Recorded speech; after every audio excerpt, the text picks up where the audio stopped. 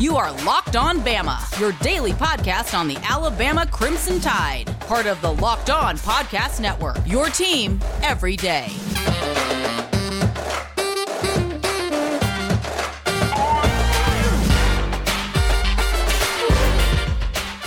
Hey, everybody, and welcome back into Locked On Bama. Luke Robinson, that's me. Jimmy Stein, that's him. Jimmy, how are you today? I am doing awesome. We're in this championship thing again. And, you know, we don't take enough credit here. How many times have we been in a championship since we started talking Tuscaloosa and then now Locked On Bama? We're largely responsible for all this. I think it is mostly us. I mean, look, I don't want any of your congratulatory pats on the back. Your money is fine. Jimmy, let me tell everybody, first of all, this episode is brought to you by Sonos, S-O-N-O-S. Go check them out, sonos.com. Want to thank everybody for making us the first place you listen to a podcast. Jimmy, so this episode will air on Tuesday. I've just made that decision just now. This is about 10 o'clock on Monday when we're cutting this. Yesterday, I did a national Locked On crossover thing with the guys from Locked On Georgia, my good buddy Clint something. I can't remember a lot of these people's names, but it was really kind of funny. Man, I like doing it, by the way. And I know Georgia fans can seem rather cocky. And look, they should be kind of cocky. Georgia's got the second or third or fourth best program in the country right now. I mean, they should be a little cocky. I think that's fine. Now, I think it was funny in talking to him. You get the feeling like they want to be real cocky right now. Like, oh, yeah, we're beating Alabama this time. This time, we ain't screwing around, by God. We're ready.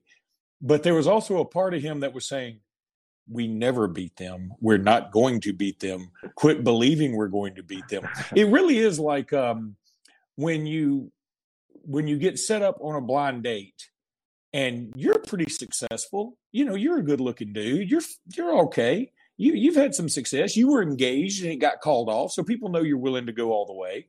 And then you go out with a girl that's got an hourglass figure. She's got beautiful come-hither eyes. She's got natural pouty lips. She's got this hair that you just love to toss and want to wrap your face in. Everything's great. And you're like, she could love me, but there's part of you going, there's no way she will ever love you. She wants somebody richer and better looking than me. And that's how it feels like this is. Like Georgia feels like we've done a lot. We should be really proud and we can do this. And then there's this one little side going, no, y'all never do this. Quit thinking that. Well, I think the more our fan base giggles and laughs at the thought of Georgia beating us is bad juju. That's probably bad juju, you know. So I'm not sure that's. But I mean, it's got to feel, you know, like Groundhog Day to these guys. How about this? It's like I'm getting this from my buddy Craig Stevenson with AL.com. It's like our fifth meeting with Georgia since 2015, and only like in none of those games, none are regular season matchups, and we're in the same conference. our fifth postseason matchup with Georgia, and we haven't played them in the regular season but one time. I guess it's our sixth actually since 2015. We did play them last season in the regular season, but we played them in 2015 at Georgia. That's right. I should have said since. Oh, I said since 2015. We played them one time in the regular season. Isn't that right? Yeah.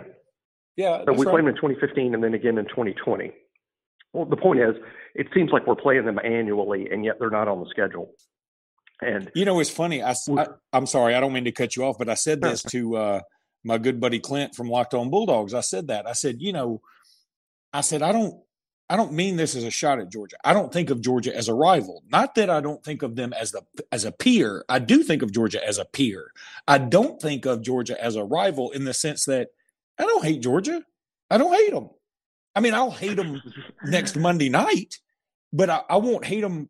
But for the length of the game, I might hate them if they win and they bark in my face at the stadium or something. But I don't hate them. I mean, it's not like the way I feel about Auburn or the way I kind of feel about. I don't really hate Tennessee though, or something like that. It's just not. It's not like LSU to me or something like that. I mean, Georgia's different, and so but continue. Well, I would go, just continuing on that, I would say that Alabama and Georgia are the two best programs in college football right now. It was Clemson for a while, but boy, between getting run in national championship games and now this past season, it's hard to throw Clemson up there in the top tier. It seems like, boy, they really sort of fell off the ladder, but it's Alabama, it's Georgia. This is a generational Georgia team. They lose a lot off this team. Now, they'll be good again next year because they recruit so well.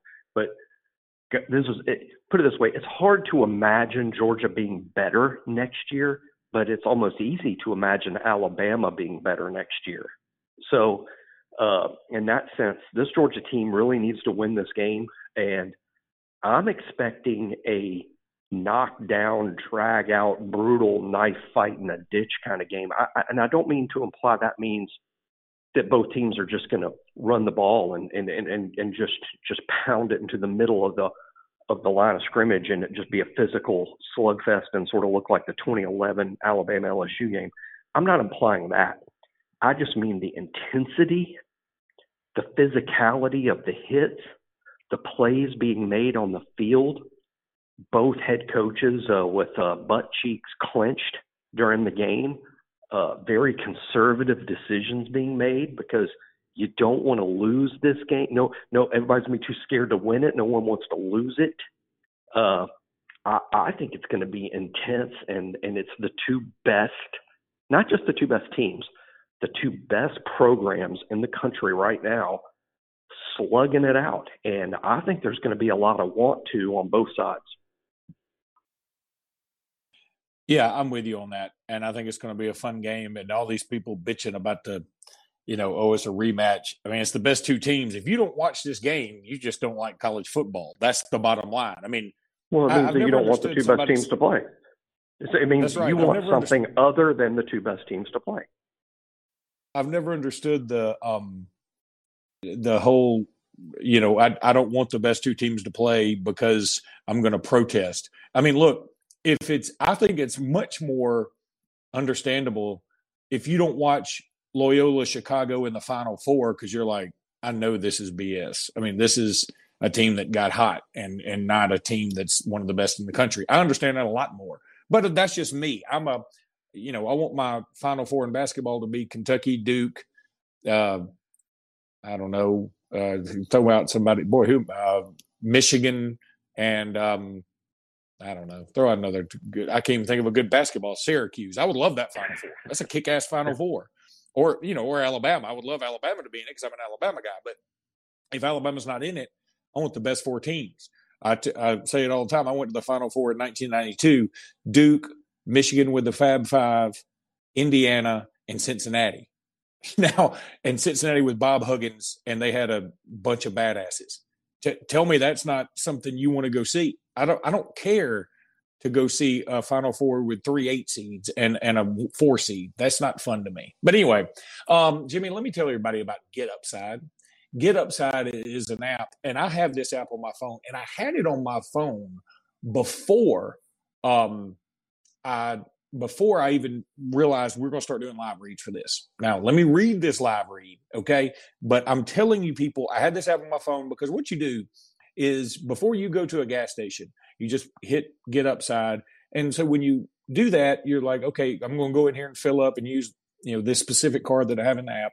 And it gives you money back for your gas trips. So, if you have an electric car, I mean, you're SOL, but if you have Upside and you have a gas car, then this works great. And so I've, made, I don't know, $20-$30 since I've been doing this for like 2 months. And I mean, it's nothing. It's just a little, but I mean, hey, at Christmas time, when your daughter wants to buy something and you're like, hey, I got $30 right here just because Get Upside is free money. I can buy her whatever piece of crap other Christmas thing she wants. It's free money. Go get it. Look, Alabama fans, this is Luke Robinson with an incredible app everyone needs to buy gas to know about. Oh, wow. I don't know how I read that so wrong, but it's Get Upside. My listeners are making up to 25 cents for every gallon of gas every time they fill up. Just download the free Get Upside app in the App Store or Google Play right now. Use promo code TOUCHDOWN for NFL or SCORE for college. So use SCORE for college because we're college. So use SCORE, promo code SCORE, and get a bonus 25 cents per gallon on your first fill up. That's up to 50 cents cash back. Don't pay full price at the pump anymore. We get cash back using Get Upside. Just download the app for free and use the promo code SCORE to get up to 50 cents per gallon. That's Get Upside, promo code SCORE. You can cash out on PayPal, or you can get an Amazon gift card, or you can get some other gift card. They got a litany of gift cards. Go check out Get Upside. You're going to love this thing. I promise you. And it's free. It's all free. It's easy. It's super easy. I'm telling you, I've used this before this live read. So trust me on this, people. Also, I want to tell you about NetSuite. Look, this is it. The putt to win the tournament. If you sink it, the championship is yours. But on your backswing, your hat falls over your eyes. Is this how you're running your business, you crazy fool? Poor visibility because you're still relying on spreadsheets and outdated finance software? To see the full picture, you need to upgrade to NetSuite by Oracle. Over 28,000 businesses already use NetSuite. For the new year, NetSuite has a new financing program for those ready to upgrade at netsuite.com/locked. Head to netsuite.com/locked for this special one-of-a-kind financing offer on the #1 financial system for growing businesses. netsuite.com/locked. Go to netsuite.com/locked. All right, Jimmy, second segment here. Let's talk a little bit about how did our signees look in the Under Armour All-Star game Sunday? Were you able to see any of that? I was not able to watch much, but through our reporting in On3, I was getting really good on-site reports from our national team that was there, and it's really good. Y'all to check that out. Charles Power, for instance, was there all week, and he's really good at that.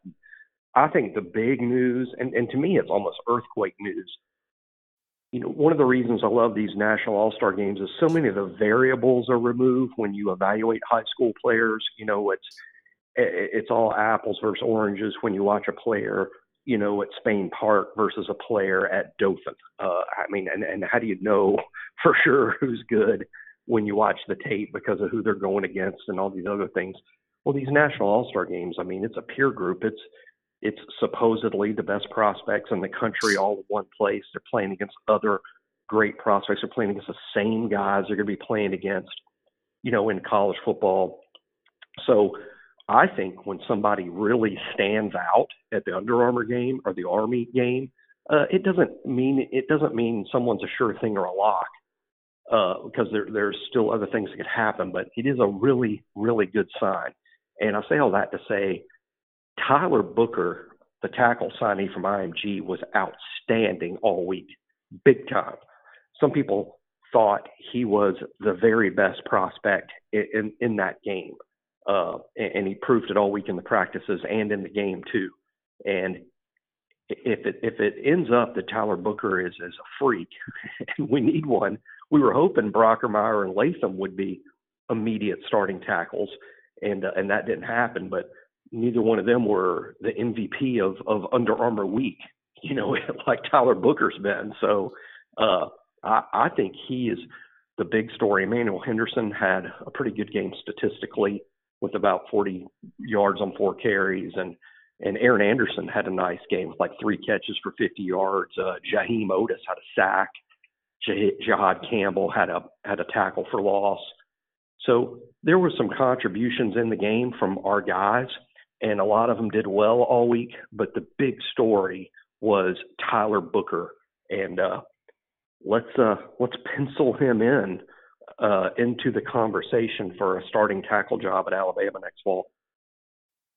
Yeah, let me read what 24/7 had to say about him. They actually said the alpha dog was Luther Burden, who had us on his final list, but he ended up signing with Missouri, and I think that's great for Missouri. He's from East St. Louis, so that's fantastic for them. Their other stars from offense were Chris Marshall, who Alabama was in on, signed with A&M. Devin Campbell, who I don't think is signed with anybody. I guess we're still on him technically.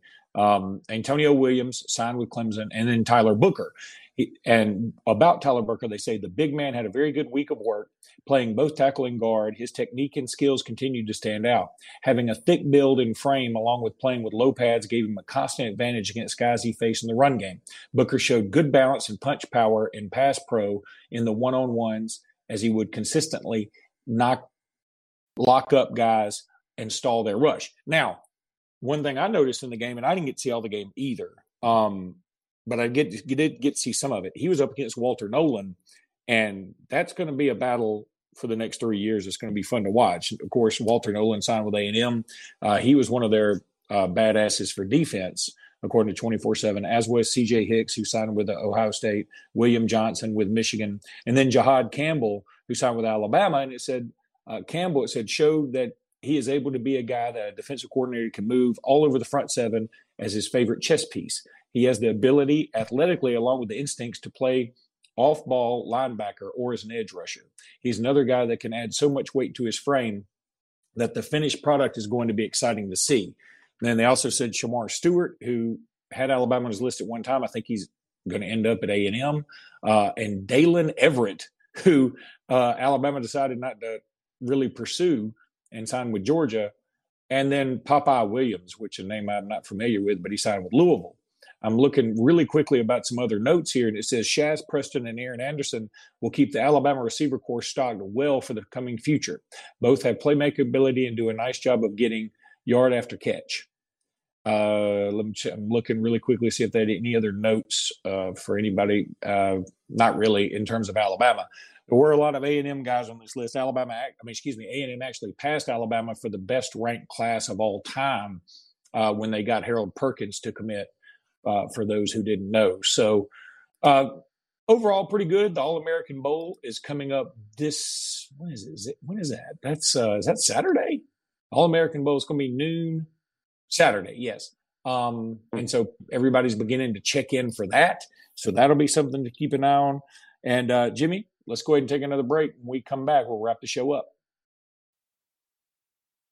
All right, Jimmy. Of course, anything else out there from the bowl game season that just tickled your fancy? I thought the SEC ended up having a nice comeback. Kentucky gets a nice win. Man, I love me some Wan'Dale Robinson. God, he was fun to watch. The Ohio State-Utah game was a lot of fun to watch. I think that the narrative of bowl games don't matter, while it's kind of true, at the same time, I think competitors compete. And so when Utah and Ohio State got out there, I think they were like, okay, we're here. Let's go ahead and win this damn thing, both of them. And I thought that was fun to see. Yes, occasionally you will see a team kind of mail it in, and that sucks. But when a game does come together, like the Ohio State-Utah contest, man, it's a lot of fun to watch. That game was a blast. Yeah, it was. I watched that one, and you could not watch Utah-Ohio State and believe for 1 second that no one playing in the game wasn't doing their best. And let's remember, sometimes, a lot of people think, maybe Mississippi State mailed in their performance against Texas Tech, and that's quite possible because who saw that score coming? But most of these players that play at big schools have NFL futures, and if they are taking a game off, if they are mailing it in, they're taking a huge risk with their future because it's not like NFL scouts don't watch it all and take it all in and see every game tape. And I just don't understand the mentality. Any kid that's in college football that wants to play in the NFL, you better bring your A game every week because they're watching every week. They don't take weeks off from watching you. So why are you taking weeks off when you play? So I think it's a little overblown by the media and some analysts about these kids that don't really care about the bowl games. I think the kids that are there are the ones that showed up, the ones that are playing the game.